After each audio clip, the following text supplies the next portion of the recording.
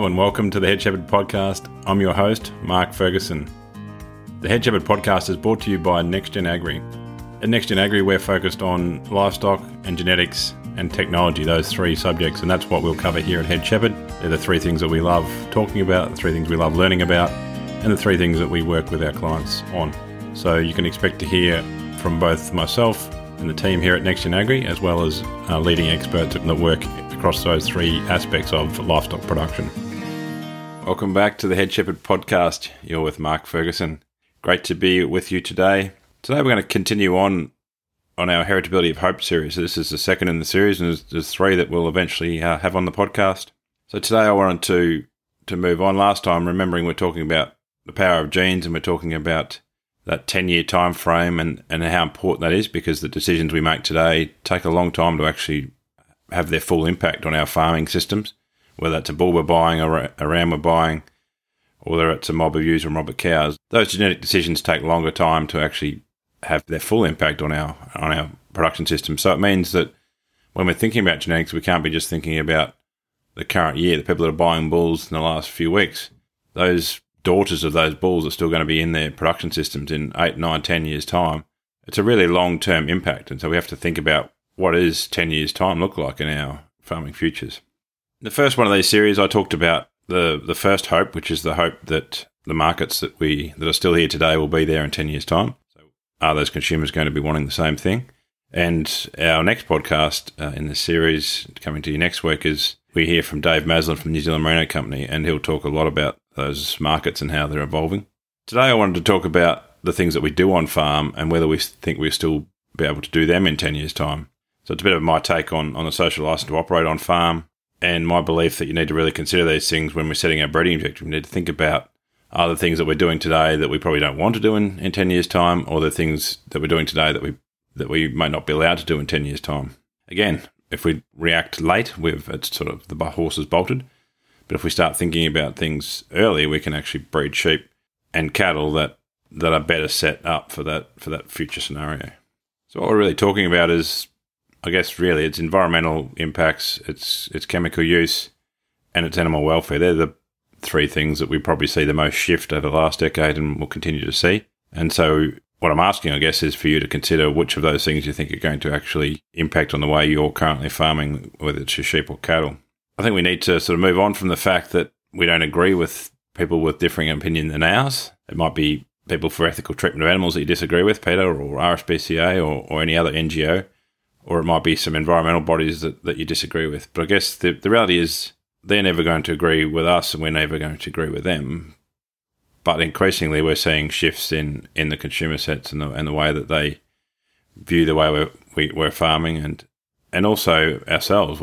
We're becoming more aware of our own environments and what the consumers are asking for, and so we're moving in those directions. And what I'm asking is we continue to do that, continue to think, what is 10 years in the future look like in terms of the things that we do on farm? We'll hear a bit more about this when we talk to Dave Maslin next week, but essentially this argument doesn't get won or lost at the sort of point of farmer to consumer. It really is the brands which are the ones that have to put their names on the line, literally, their brand on the line, to support a particular farming practice or to support a particular production system. And essentially, if they view that risk as too high, then they will move away from that practice. So if we think about mulesing, which we'll talk a little bit about with Dave Maslin, there's brands that have moved away from that, from wanting to be associated with that practice. So it wasn't the consumers having a major impact themselves. It's just the brand knowing that they don't want to be exposed to that risk that they could be on the front page of a newspaper one day with a welfare group highlighting their production systems, and that whole brand becomes at risk, not just that product line that might contain that merino wool. So if it's a big fashion house, merino wool might be 5 or 10% of what they're using, and the whole lot gets brought under the spotlight under that same campaign. So essentially, this argument doesn't get won or lost with us or the consumer. It gets won or lost with those brands. I think music's a classic one under this sort of umbrella, and that is that it's a practice that was done on pretty much all farms for a period of time, and then increasingly over the last few decades, people have moved away from it. And it's been a spotlight of lots and lots of discussions around what is good welfare in terms of whether you do it or you don't do it. But the reality is that the brands are aligning to not want that practice in merino wool production. And increasingly we're seeing discounts applied to mule's wool, and particularly under times of restricted demand, that seems to even get more highlighted in the market. So really, it's not about what I think or what you read in the newspaper. It's really your judgment call as to how you're reading the tea leaves in terms of whether that practice will be allowed in 10 years' time, or whether you'll be able to sell your wool in 10 years' time. Because once you've got a significant proportion of the market that can produce wool without that practice, which is every country except Australia, and significant chunks of Australian producers producing without mulesing, then essentially it gets very, very difficult to defend, and increasingly so. So it's something you have to really consider in your production system, because we know if you're already breeding an animal that's got wrinkles now, then it's going to take time to reduce that wrinkle. We know you don't need to lose fleece weight. We know you can produce an animal with great wool without mulesing, but it takes time to get those genes lined up. And so the earlier you start, the more hope you've got in that 10-year time period of actually having an animal where you don't where that practice isn't required. For what it's worth, my 2 bobs worth, I worked for the New Zealand Merino Company for 6 years, and every year I was there, the demand increased for non-mulesed wool. All ZQ wool is non-mulesed, and the demand for ZQ wool kept increasing every time I was there, and I imagine has continued since. So for my 2 bobs worth, it is definitely going to get more and more difficult to sell mulesed wool in the market, particularly as every country other than Australia is producing merino wool without that practice. And as brands start to really align away from it, then the auction market for mulesed wool is going to get more and more tough, in my opinion. And the big reality is that's because there is a viable alternative. People are out there producing very profitable merino sheep that don't require mulesing all over the world and within Australia. And so while that might not be the type of sheep that people like, you can still produce a very profitable sheep without that process. So I think it's one of those things that is just going to become very, very difficult to defend in the future.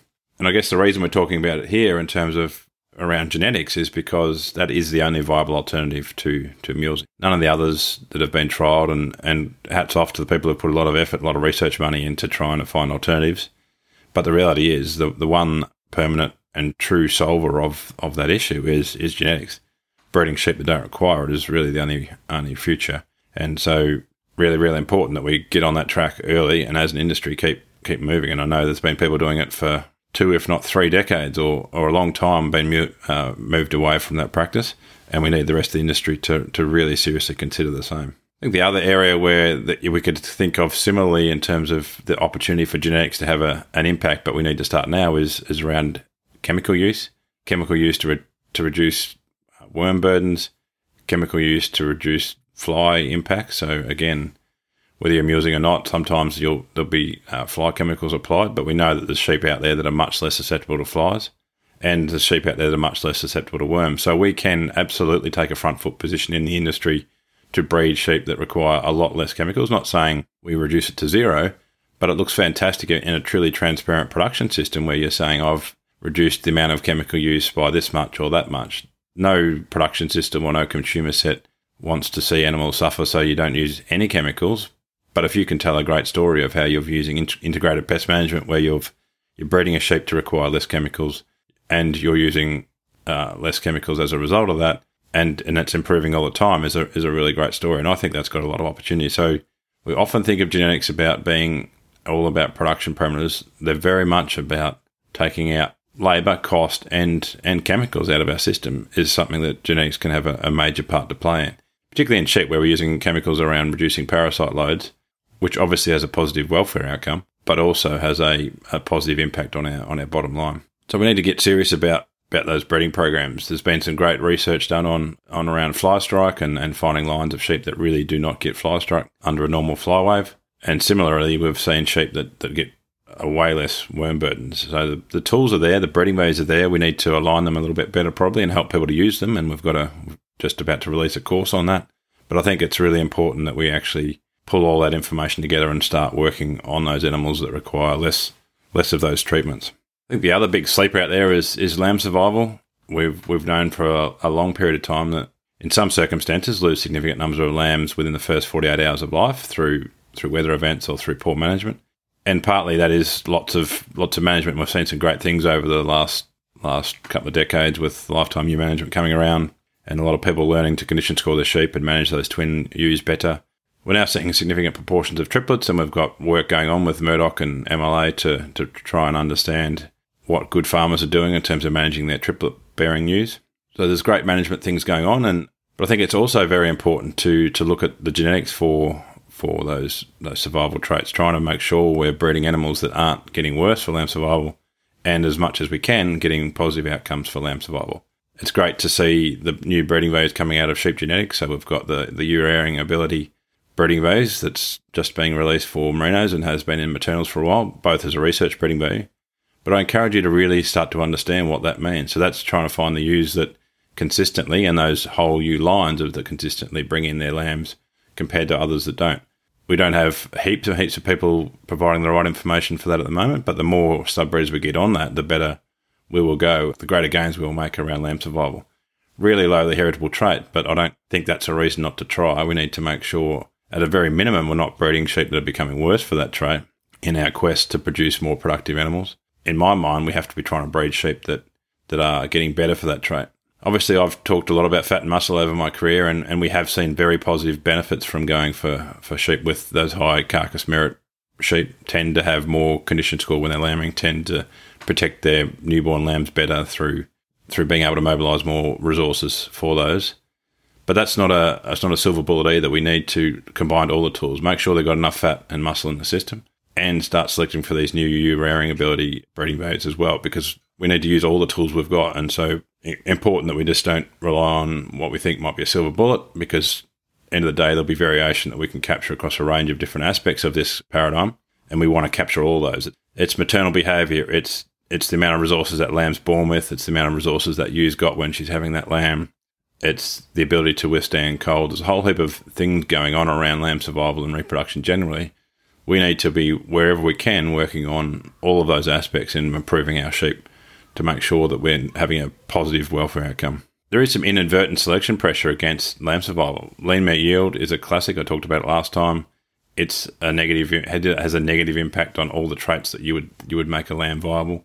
A fleece weight under the wrong circumstances, going for high fleece weight at the same body weight, runs that animal out of resources and makes it less viable at birth. So a couple of things that we might be going for this production benefit, we have to be really careful not having a negative outcome on that lamb survival trait, because it's something that we need to always be working on as an industry through our management, but increasingly through our genetics, because almost nothing has been done on a genetic front, very little in a concerted way.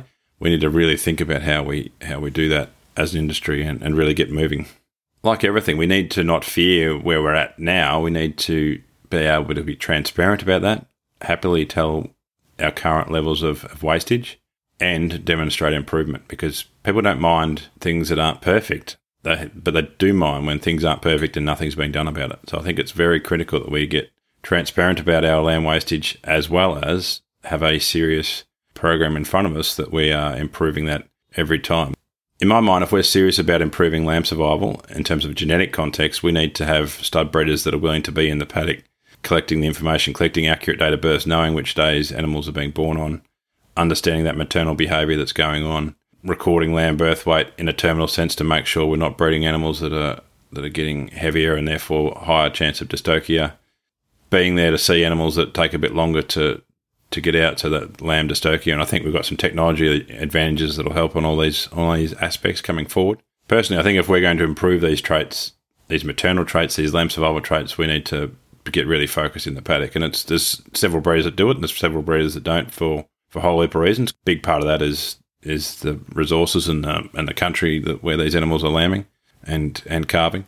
But I think the better we get that information, the better we'll go. So I believe as an industry, we need to seriously consider these welfare issues, these chemical issues, and start to think about what are the genetic options that we've got ahead of us that we can use to reduce any negative welfare outcomes and reduce the amount of chemicals we're using.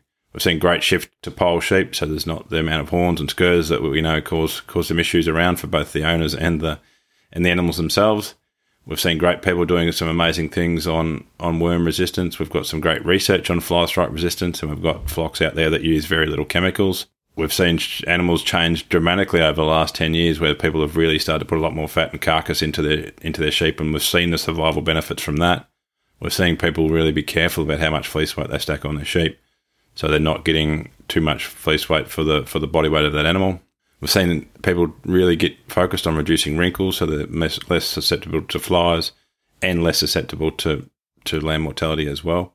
So there's a lot of good things going in the industry. This is not a beat up session. This is celebrating those great things that are going on. I'm encouraging those that aren't thinking that way at the moment to start thinking about it might be only one of those aspects that appeals to you.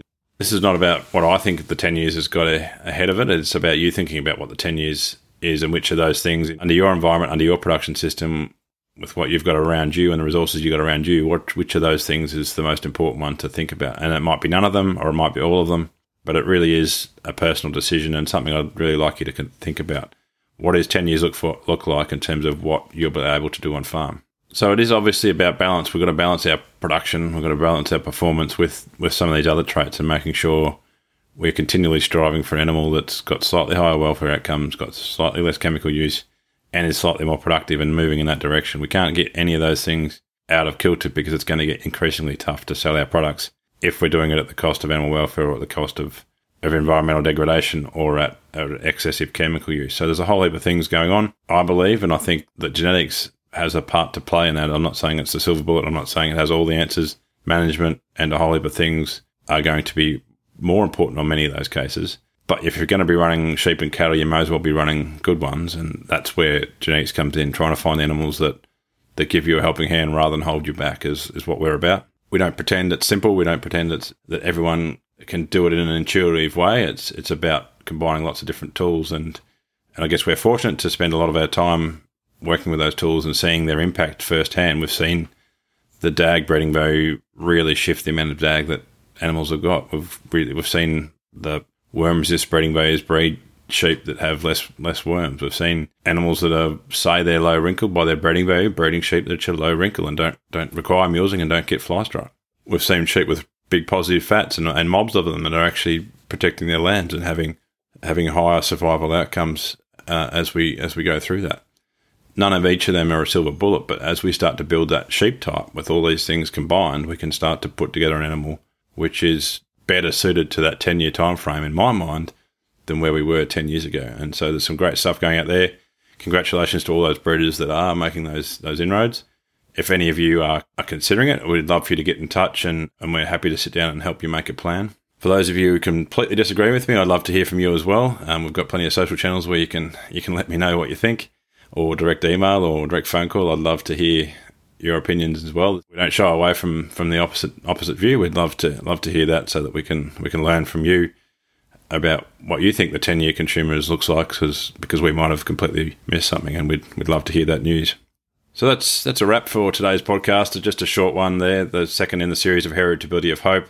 Today talking about what we hope we can still do the things that we can do today in 10 years' time on farm. And just an encouragement for me to think about what those things that might be changing and what you can do about them on a genetic front. We've got a couple of great interviews lined up for you. We've got Dave Maslin from New Zealand Merino Company, who will cover a lot of the same territory, but in a much more direct market-focused way, less about genetics, obviously. We've got Sarah Bloomer coming your way as well. She'll talk about the Triplets project that she's part of. That's an MLA-funded project. She'll talk about the GPET project, which is around the whole body energy of animals that AWI are funding as part of their MLP add-on, so the Merino Lifetime Productivity add-on. So some really interesting work going on there that we'll get some insights from Sarah on. Both of those are sort of early days, but just to give people a heads up on what's happening. We're also going to be hearing from some breeders soon that are putting some of these practices into place and a real-world experience around these aspects. So that's been Heritability of Hope Part 2. Sometime down the future, we'll be covering Part 3, which is the more, I guess, classical breeding part of this Heritability of Hope series. But thanks very much for listening. Thanks very much for the feedback we're getting on the podcast. We're really loving all the responses. We've had very good downloads and love to see that continue. Hopefully everyone continues to enjoy it and we continue to bring you great information. There'll be more interviews coming, so it won't all be just listening to me. There'll be interviews at least every second week, probably more than that. By all means, get in touch and let us know what you think and what you'd like to hear about, because we'd love to interview the right people. Thanks very much. That's been the Head Shepherd Podcast.